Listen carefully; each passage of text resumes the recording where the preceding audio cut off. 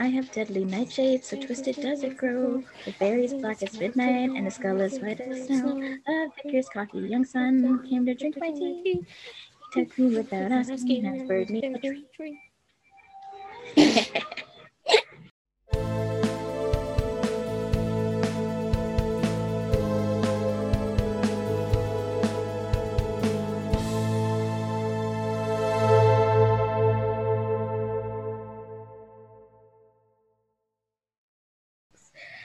So, welcome to the 49th episode of the True North Witches podcast.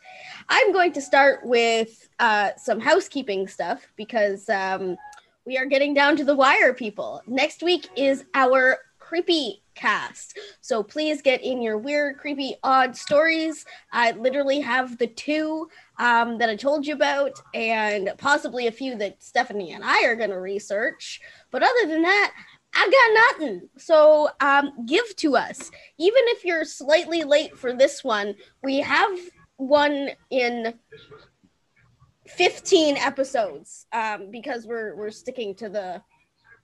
So for our 65th episode, we are looking for anything. So if you miss getting it in this time around, don't worry, you haven't lost anything. But do get them in so that we can get them up for this episode coming up. Yes. And in 3 weeks, get your questions in because we get to interrogate the boys. Yes, interrogate the boys. So, I have a shit my other half says. Ooh, that rarely happens. And only because he thinks he's hilarious. Well, to be fair, he kind of is. Don't tell him I said that, because then that'll just boost his ego. He doesn't need help. There is a new Netflix show called Motherland for Salem. Oh. And so he sent me a screenshot of like the picture that he was looking at and goes, witches have gone from burning them to the stake to combating terrorist threats. Damn, you guys are killing it. What a time for witches. That's great. Ooh, I have a story. So, you've heard a bit of this story, but I'll say it for our listeners. So I bought the book Fortunate that Stephanie has by Kim Rashidi because I thought it was amazing, and we wanted to kind of do it together on the podcast as a start to a new thing. So I bought the book. It was supposed to come in Wednesday or Thursday. It came in Wednesday. And the delivery guy, TJ had the day off, so it was perfect. The delivery guy notices that something is damaged on the package, but my receipts, my thing on Amazon still says that it has been delivered directly to the customer. But TJ's already told me that delivery person has taken it back because something was damaged. So yeah, I contacted Amazon, just online there, one of their chat people, and they're like, okay, so I still technically paid for the book, but they didn't make me pay for the replacement, and it finally came in on Sunday, so now I have it, but the whole situation was just kind of odd. It was just kind of an odd type of thing to happen. So that was my weird thing that happened this week. So, the tarot pull of the day, the Lovers, literally jumped out at me while I was shuffling. So we'll go with that. And it is upright. The poem associated with the Lovers is, what you feel about yourself and what you feel about others are in harmonious sameness. With love to go around and love to come back, choices look like blissful rejoices. Guided by love, the highest energy of all, the earth and the mountains will chime in and move to the right place just for you to meet life honestly and let it reveal its true face. I actually really like that. I really, really like that. And So the lovers, so forward, like I have it, upright, is love, union, relationships, values alignment, and choices, which I think is a good start because I like that because some things have been calling me out, and this seems like a good omen at this point. So that's really nice. Also, for those of our just a little reminder for all of our witches who go by the Sabbats, May 1st is Beltane. Now, Steph and I will not be doing an actual Beltane episode. If you're looking for a Beltane episode, go check out our literal third episode from this episode, these episodes. But we will be doing content related to Beltane. So I'm your witchy fact of the day, and my witchy fact comes from this lovely magazine I bought. Is that the Witchcraft magazine? Or Witches magazine? Yeah, so it's Centennial Entertainment. It's done by, it's the truth behind the legends and lores of witches. Ooh. Fact, kind of a story with it too. Ooh. Starts with a woman named Hypatia of Alexandria, and she wasn't your average 5th century woman. Trained by her father in mathematics, philosophy, and astronomy, she was a respected academic, something reserved for men at the time. Crowds would gather to hear her speak of Plato and Aristotle, ideas that didn't sit well with Christians in the region. She was also a practicing pagan, though she believed in religious tolerance for all.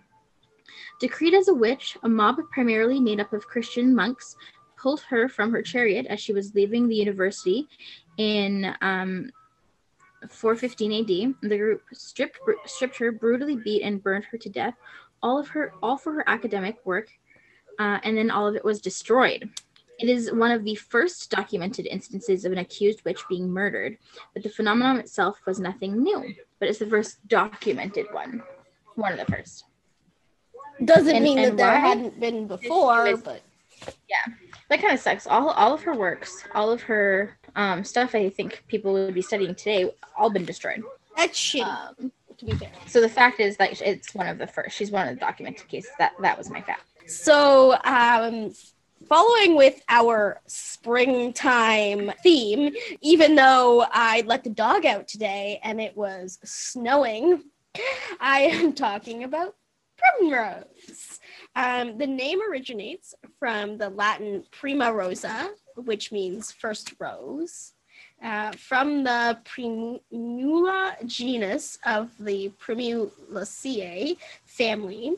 Now, this rose, it was a little bit difficult for me to find some information specifically about primrose because this genus has anywhere from 490 to 600 species. But it's mainly found in the northern hemisphere in cool or mountainous regions, and they are generally perennial herb. However, a few of the species are biennials. They are a low-growing bush that can grow anywhere from 25 to 50 centimeters, and for those of you who use inches, that's 10 to 20 inches. Some can be, though, as short as 5 centimeters. Again, for those of you who use inches, it's about 2 inches, and some are as tall as 1.2 meters. For those who use feet and inches, that's about 4 feet tall. So that's not much shorter than I myself am, actually. So they can get pretty tall, even though they are usually a low-growing bush. Many are specifically cultivated for their flowers. They are an ornamental plant that add color to your garden or path or anything like that. They produce clusters of flowers in early spring and last for weeks. Not the number 4, but just 4 weeks. They're native to Europe, Africa, and Asia. and they can range in color from blue, purple, red, and yellow, but you can also find some in pinks and whites as well. I noticed as I was reading. Some of the uses for this plant, they can be used in a variety of ways, such as gardens and landscapes, herbal medicines, aromatherapy, and much, much more. The leaves and flowers of the common primrose, or P. vulgaris, in particular, are edible. Again, check to see if you have allergies that are similar or pertaining to this, so that you don't have an allergic reaction if consumed or taken as a tea or anything like that. TNY are byproducts of the leaves and flowers of this plant. Some people will cook and eat the leaves like a vegetable. I kind of think like spinach or kale, I'm assuming, when they like fry it up in the frying pan or bake it into things. The whole plant can be used in herbal medicine.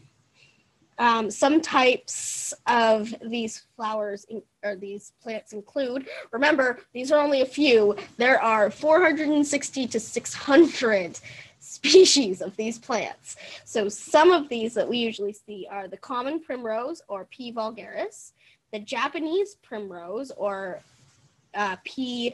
japonica, cherry blossom primrose, which is P. sieboldii, hardy primrose, which is P. kisoana, drumstick primrose, which are P. denticulata, bees primrose, P. bessiana, and cowslip primrose, which are P. veris. So some of the medical properties are specific to the evening primrose, and specifically, mainly the oil I've noticed is used in medicinal things. If you're looking for a specific type, I would look up specifically that type. Don't just look up primrose. So if you're looking up any medical properties for, like, say, drumstick primrose, look drumstick primrose up specifically, because I'm not 100% sure. What I looked up was general, and therefore I got as general as I could. But usually medicinal properties are in the evening primrose oil, or Oenothera biennis, which is native to Europe and North America. The oil is mainly extracted from the seeds of the plant, and the oil contains gamma-linolenic acid, or GLA. And no, I'm not going to attempt that again. I know I said it wrong, but from now on, we'll just call it GLA. Native Americans, for example, used its leaves, roots, and seed pods in preparation for hemorrhoids, bruises, wounds, and skin problems. Evening primrose oil supplements usually came in capsule form, but be cautious. I will talk about it later. Be cautious when you're getting the capsules if you're vegetarian and vegan. And like I said, I will get to that later on in what I'm talking about. People take it to treat conditions such as menstrual conditions, eczema, rheumatoid arthritis, osteoporosis, and diabetic neuropathy. Now, each of these don't have a lot of sufficient evidence, so I'll talk a little bit about each and every one of them and kind of where these kind of came from. So in menstrual conditions, it has long been used to treat hot flashes during menopause. A 2013 study in the Archives of Gynecology and Obstetrics found that a daily dose of evening primrose oil provided modest relief of hot flashes after 6 weeks, but the evidence remains mixed.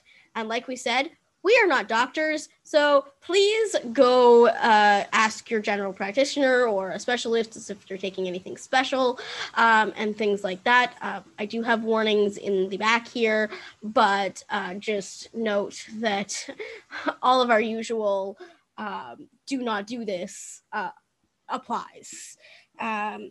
Although the severity of hot flashes improved when compared to women who were provided a placebo, the duration and frequency of the episodes did not. It can also sometimes be used to alleviate menstrual cramps and PMS. However, to date, there is no conclusive evidence to support these claims. And I have noticed that it is often said in most of these conditions that a lot of the testing and things like that are missing to actually say whether or not that this could be a cure or a help out for these certain types of things. So in eczema, in the 1980s, evening primrose oil was heavily touted as an effective treatment for eczema by Canadian entrepreneur David Horobin. Despite a positive response from consumers, many of the claims have since been debunked in research. According to a 2013 review of studies from the University of Minnesota Medical School, the oil provided no more effective in treating atopic eczema than a placebo in each of the 7 reviewed trials. So the same conclusions were effective for effectiveness of treating psoriasis. Let's try that again. So these same conclusions for effectiveness were also noted in bouts of psoriasis and acne with the primrose. So with rheumatoid arthritis, for those of you who don't know, is a type of autoimmune arthritis, and it primarily affects the joints. Some studies have suggested that GLA can reduce pain and improve function in people with mild to moderate rheumatoid arthritis.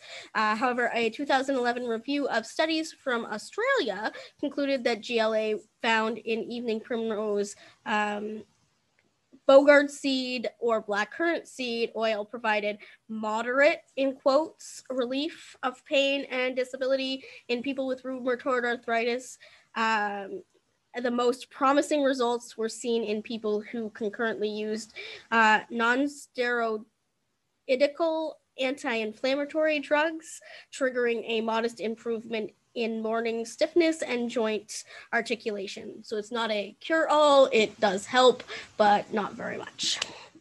Osteoporosis. An increased intake of unsaturated fat is associated with a reduced risk of osteoporosis, which is bone mineral loss, especially in postmenopausal women.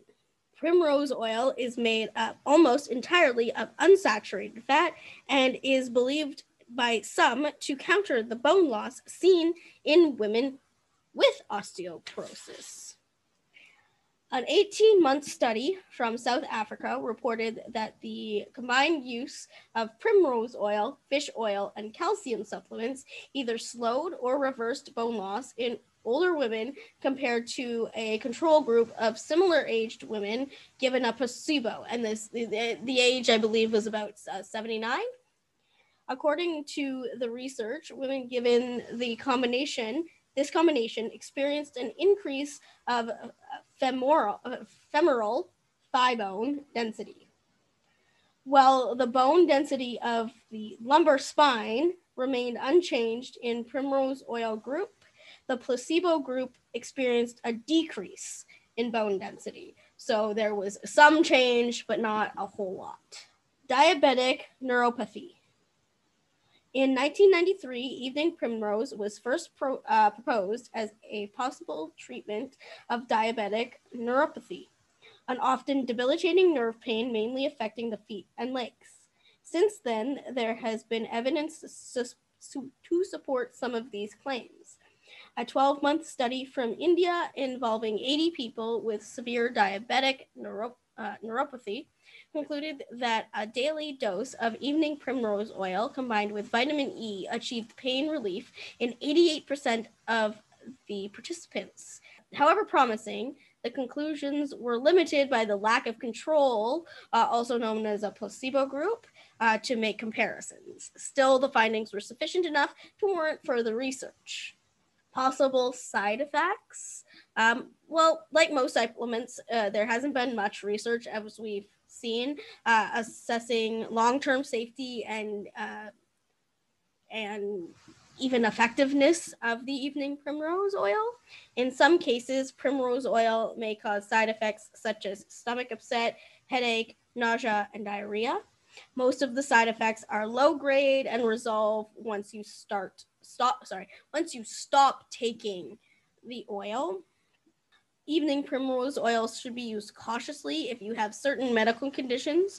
For example, it may increase the risk of bleeding in people with bleeding disorders or those taking anticoagulants or blood thinners. If you have upcoming surgery, you should generally stop taking the oil 2 weeks before to prevent excessive bleeding. And pregnant women should not take evening primrose oil since it may increase the risk of miscarriage or induced labor.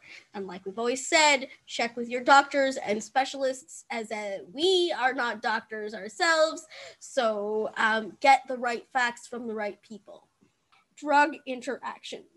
Evening primrose oil can interact with a specific number of medications, either reducing the drug's efficiency or triggering side effects.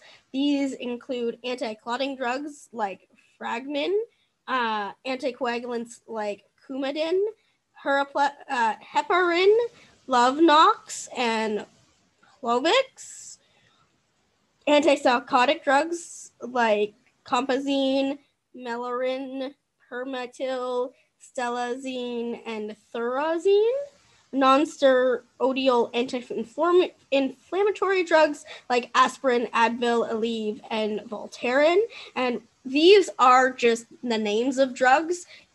So like Advil is also ibuprofen. So if you're taking ibuprofen, whether it's in one of the medications that you take or it's ibuprofen versus Advil, I would check that as well.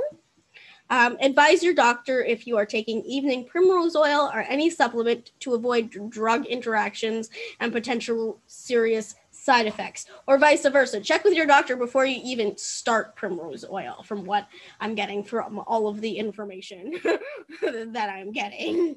So I have a little bit of a what to look for. Now, we're in Canada, so I would specifically check Canadian sites or wherever you live sites. This is specific to the United States.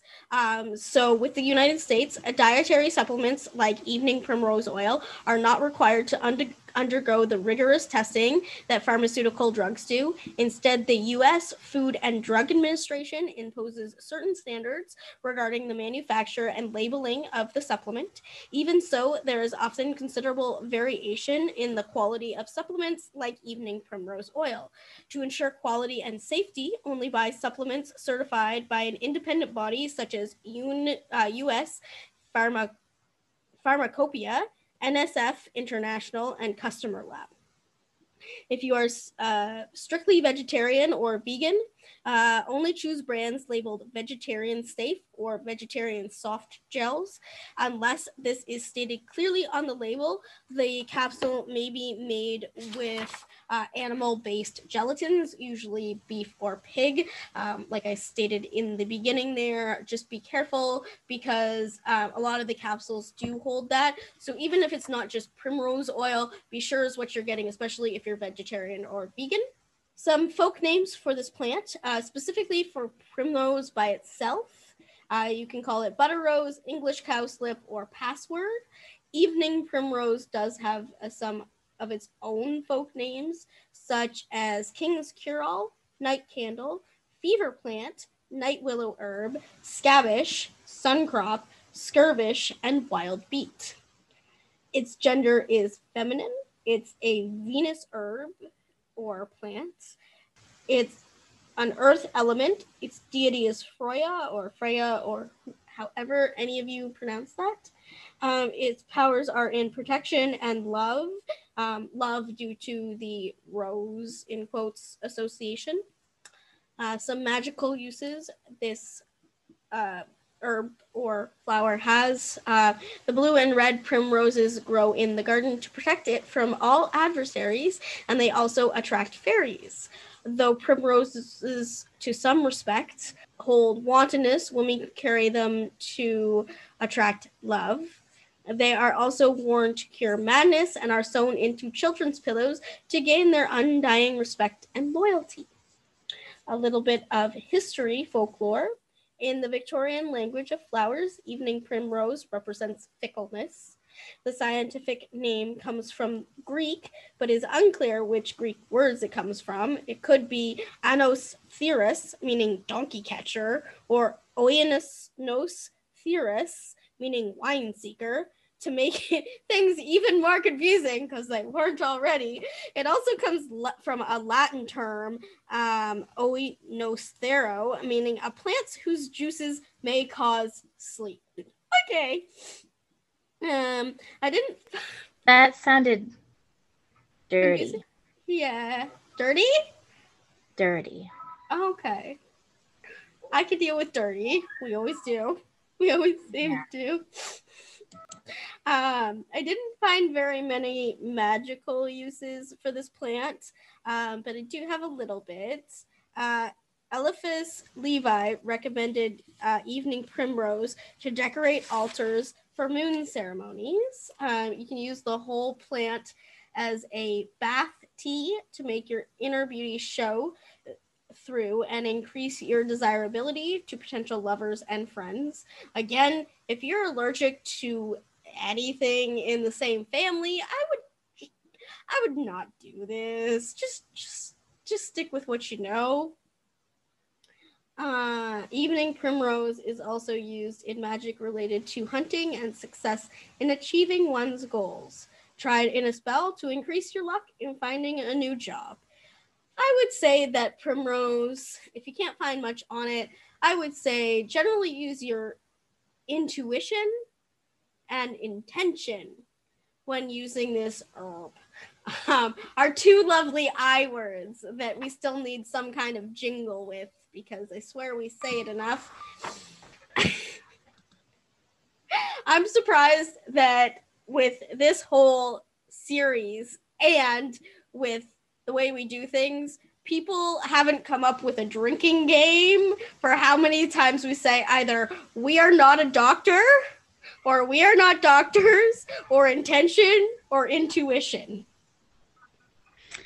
Here's the thing. They could be, but we don't know about it yet. Exactly. So if you are, let us know. Let us know on any of our social medias or email us. Let us know if you've come up with a drinking game. Or if you haven't, let us know and we'll probably come up for one with you.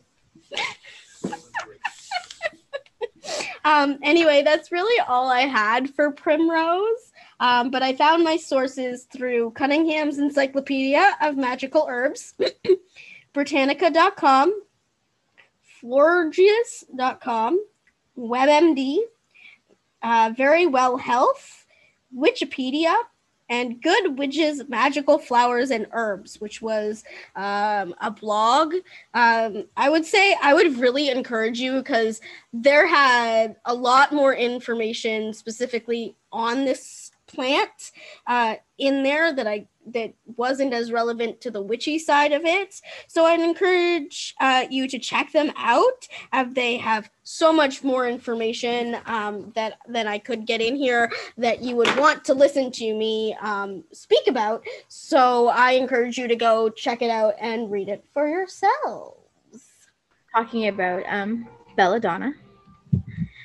And you know, I just put two and two together about it, even though I was researching it over the weekend. So it's really great.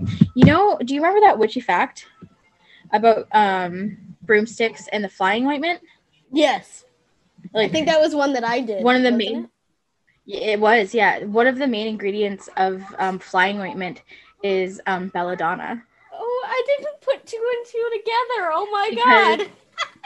It causes the feeling of feeling like you're flying. You feel like elated, like it. Yeah, Mike says so. It's like weed then. Yes, but to go up your lady bits. Yeah. Sure. Huh. So belladonna is it's native to Europe and North Africa and Western Asia. Its gender is female, planet is Saturn, element is water, and powers astral projection and divination, which now that I think about the whole astral projection part, I mean, Belladonna is a plant with rigid stalks that grows into branches.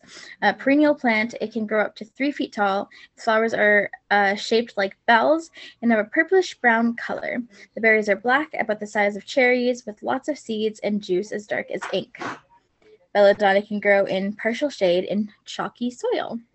So belladonna is probably one of the most famous herbs among witches, sometimes referred to as deadly nightshade, Altropa belladonna, devil's cherries, and dwal, which that word comes from the Scandinavian dole, meaning sleep.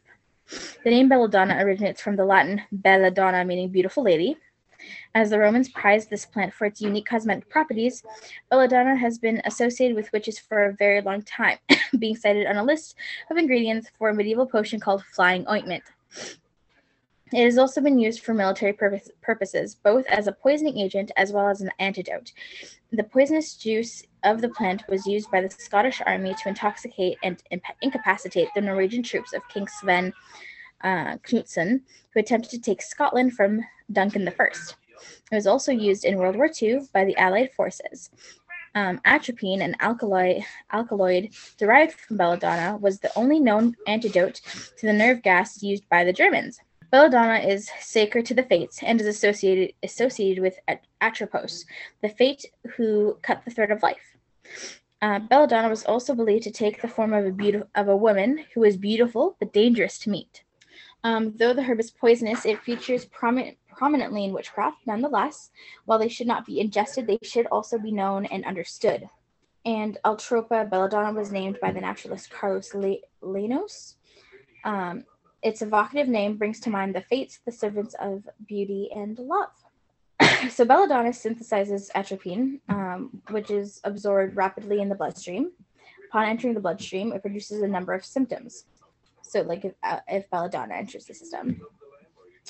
According to an old saying, belladonna causes anyone exposed to feel hot as a hare, blind as a bat, dry as a bone, and red as a beet, and mad as a hen. Among these symptoms is dilation of the pupils, which the ladies of Roman aristocracy appreciated. Belladonna juices were distilled and dropped into the eyes to enlarge the pupils, causing the eyes to appear large, dark, and appear like that dreamy-eyed look.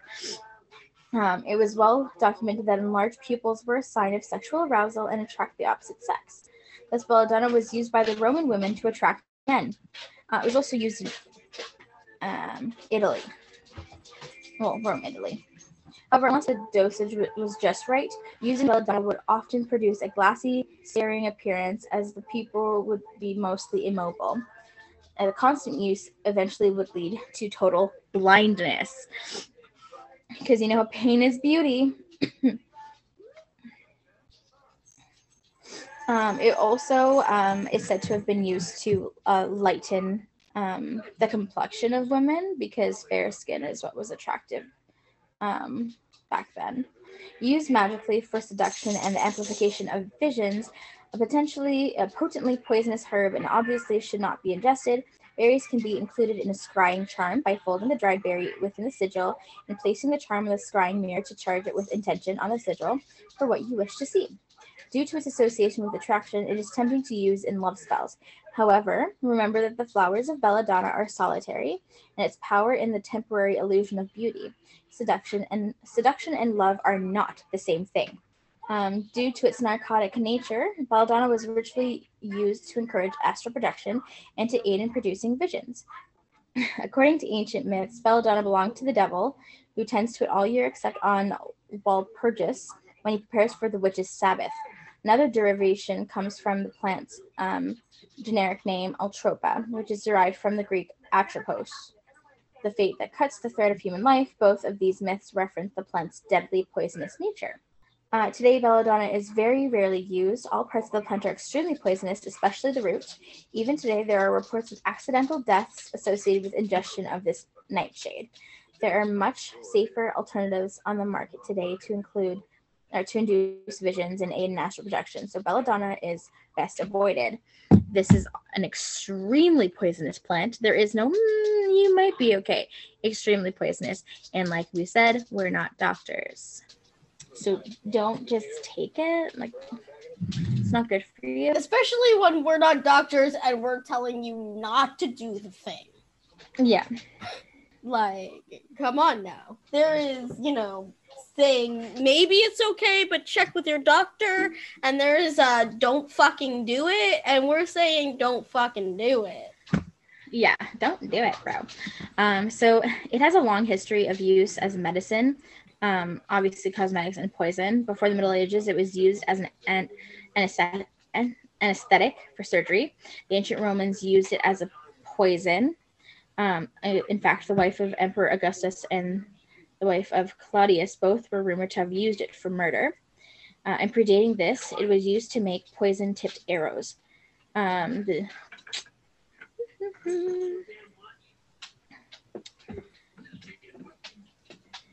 So because it was used in eye drops by women to dilate the pupils, that whole like making them seem seductive just seems like weird to me. But back then, like it was the thing to do, and it was people told them it was safe. But like that similar like it's like that also that TikTok that's going around like no one wants a waist over 9 inches, which first off no one wants over 9 inches. Incorrect for the time period that we think, but the line that I'm thinking of is the makeup with lead poison, because of a lot of makeup contained or were made out of things that were poisonous.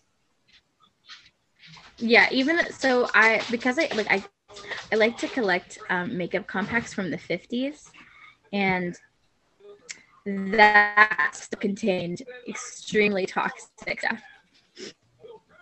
And a couple of the pieces that I have still have makeup with it. So like, and I've actually gotten it on my hand a few times, and it's like super itchy whenever it's happened. Did you know Belladonna was referenced or used in Practical Magic? Like it's referenced in Practical Magic? I think so. Though I couldn't tell you the exact scene that I remember it from. Mm-hmm. So I have a little word of caution for people who still try to use it. It is important to note that belladonna should never be consumed, eaten, or taken internally. When handling belladonna or other poisonous plants, herbs, extra caution is needed, such as wearing gloves, having a special area or space to work with the plant. Some poisonous plants emit toxic vapors that can cause dizziness, nausea, giddiness, or may have a foul odor. Take extreme caution when working with or handling belladonna if you have pets or children around you. This includes teenagers who may be curious but unaware of the consequences of touching or handling these plants' herbs. Such plants should be kept in containers out of reach and properly labeled. That being said, any herbs, plants, ointments containing any part of belladonna should be used with extreme caution. I would like to add to that. You can find I don't even know where it was from, but I have it in my references for herbs that there are like a lot of things. There magically are substitutes. Yeah. Substitutes for things like poisonous herbs, and for actually any poisonous herbs. Actually, we've talked about how rosemary is you can generally use it to substitute any herb, and then I think it's rose you can it's like any flower. Tobacco can apparently substitute any poisonous herb, and if you don't feel comfortable enough to utilize the actual herb, like I'm not, I'm just, something about herbs and poison just sets off some little part of my anxiety, so I generally use tobacco instead of any of the. See, it doesn't give me anxiety, the thought of handling something poisonous. I know for a fact that I'm stupid and I'm going to do something stupid, like say I'll be handling it and then go to like scratch my lip and then lick my lips. Like I'm that person. Darling, I've been the person who you've been dealing with spicy shit, and you hate spicy shit, and you go to rub it on your lip, and you go, I made a mistake! Yeah. So it is a part of the Solensa family of plants, which most of the plants in that genus are known as nightshades. This plant family of plants includes other toxic plants such as henbane, but also others that are common and non-toxic such as potatoes, tomatoes, and tobacco. So potatoes is part of the same family. And I love potatoes. I could put potatoes in everything. Or rice. Potatoes are so versatile. Nom nom nom nom. They are. So, as I was saying, the root tobacco, of belladonna is considered.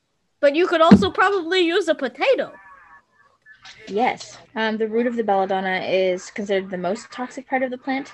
However, this can vary, and generally every part of the plant is toxic. So belladonna begins to flower in the months of June or July and continues to bloom until September, which then the berries begin to ripen at the time.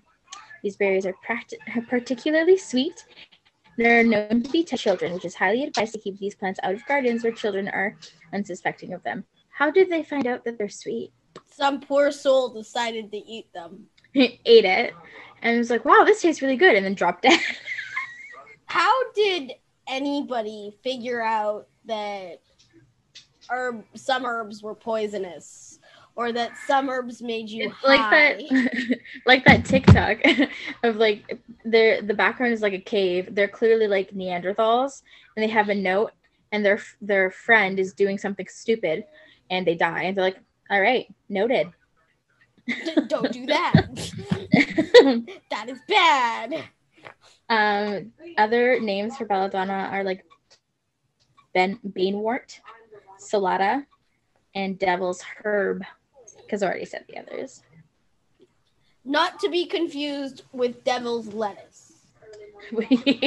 Yeah, not the same thing. Which, by the way, happy 420 to all of our stoner friends. Oh yeah, we're fudge. First, so last week, where we don't even realize that we're recording on our legitimate 1 year, and then this week when we don't even realize that we're freaking recording on 420. Well, yeah. Also, it's cold outside, so I would not recommend going out and smoking a bowl. Mm-hmm. So in traditional medicine, example, like older medicine, belladonna has also been used to treat narcotic pain as a narcotic pain reliever, motion sickness, nausea, anticonvulsant, gout, heartburn, muscle relaxant, menstrual pain reliever, anti-ulcer, sedative, anti-asthmatic, joint pain, and nerve pain. However, if belladonna is ingested, your symptoms are confusion, blurred vision, light sensitivity, dry mouth, spasms, seizures, convulsions, pupil dilation, fever, delirium, inability to sweat or urinate, hallucinations, rapid heartbeat, heart arrhythmia, respiratory failure, coma, and then death. They have the death listed as a symptom. Oh, it's just a symptom of belladonna. It's all good. A child can easily succumb from eating only 2 berries of belladonna, while an adult, only 10 to 20 berries consumed can prove fatal. Only. Only. Okay. An oral overdose. And I got most of my resources from Folk Magic and Healing, An Unusual History of Everyday Plants by Fez Inkwright. Ooh. And Modern Witchcraft Guide to Magical Herbs. Yeah, I require both by Jody Ann Knock. I require both of those. This I would highly recommend. It's Which one is that too. One? Oh, that's gorgeous. Is Folk Magic and Healing, An Unusual History. Find that on Amazon. I also got stuff from and send it to me because Wikipedia. We both got stuff from Wikipedia. Hey, look at that. They're a good resource, though. Disclaimer: please, we are only one part of your research, but we give you tons of good websites to go, minus WebMD and Wikipedia. I know Moody Moons is a very good resource. Lucky Mojo is a very good resource. Wikipedia can be a very good resource. A lot of the books that we use are wonderful resources. I've got the Healing Remedies source book, the the Scott Cunningham's Encyclopedia of Herbs that Steph wants to steal half the time. It is a good one. I do have Belladonna and the deities. So Belladonna is connected to the goddess of Bellona, Circe, and Hecate. Bellona is the Roman goddess of war. Her Greek equivalent is Enyo. Her counterpart or brother is sometimes said to be god Mars or Ares. Bellona's festival celebrated on June 3rd, and a temple for her was dedicated in 296 BCE. Obviously, Hecate is the Greek goddess of magic, witchcraft, and necromancy, just to name a few of the domains under this goddess. Circe is the Greek enchantress and sorceress, the daughter of Halos and Perse, an ocean nymph, or the goddess Hecate. Some sources connect Circe with the plant Belladonna, while others refrain from it. Belladonna can be connected to the planet Mars, which links the feminine attributes of this plant to Bellona. The Plutonian aspects of Belladonna and its bewitching attributes can connect to Hecate and Circe. Working with these goddesses and the connection to Belladonna can be powerful to get what one wants at any cost. Now, when I say that, I don't mean that like going and using this will suddenly get you everything that you want, because that's not how witchcraft works. Because if it was, I'd be a millionaire by now with a huge house and several cars. And our own shop where shop, yes, where I don't have to work anymore. So whenever something tells you that like you use this and you'll get whatever you want, obviously don't listen to it. It's bullshitting you. Well, that's all we have for you today, folks. That's all, folks. That's all, folks. Anyway, that's all we have for you for this week, witches. Remember that next week is our creepy cast, so please get your creepy, weird, odd stories in before, I want to say, let's say, get them in before Sunday, the 25th. Friday? Sunday. Sounds good. The 25th, so that we have them. We need them by the 25th in order to have them for when we record by the 27th. If you send them in later than that, have no fear. We'll put them in our next episode on the 65th episode. But we would like to have them for this one. So send them to us. I already have a couple of ideas of what I actually want to talk about. But we do have a couple, few or couple, one of those two. We have 2 or 3 ones already sent to us, but I would like to try to make it dedicated to most of you guys rather than hear us speak. So send them in. I will remind anybody who's on Facebook, because at last check, we are at 666 people on Facebook. So please send us the devil's number. But as always, you can send your creepy stories or questions for our non-witchy other halves to our email at truenorthwitches@gmail.com. You can also find us on TikTok at True North Witches. You can find us on Patreon, patreon.com/TNW podcast. Or, let your fingers do the walking. Check out True North Witches just in the search bar. You'll still find us. Very true. Also, check us out on Facebook at True North Witches. On Twitter, where we one tweet. Never tweet. Well, I think you've one tweeted. Have you one tweeted? I think you've one tweeted. Or you retweeted one tweet. Yep. At True North Witches. You can also catch us on YouTube at True North Witches. And we do have a website where you can find us, www.truenorthwitches.com. Is there one more? Instagram. You can also find us on Instagram at True North Witches. Whisper, because they can't hear us, right?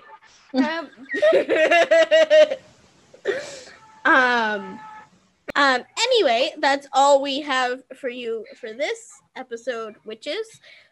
You can see us in our next episode, or if you need to get into contact with us, any of the ways that we have suggested is perfectly well.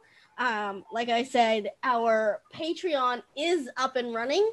So if you want to see some extras, I sometimes, actually starting this week, I'm putting up some screenshots of some of our episode from last week. So you'll see that. But some behind the scenes, I do have some tiers up. It is actually ready to go. So check us out there. I think maybe if you want to check out, we've got at least one blog up on our website. Yes. And we might do a blog or two on for a bonus episode up onto Patreon. I haven't decided which. But anyway, you will see us in our next episode, which is our creepy cast. Have a wonderful week, witches, and we will see you in the next creepy cast. Bye. All right. See ya. Bye.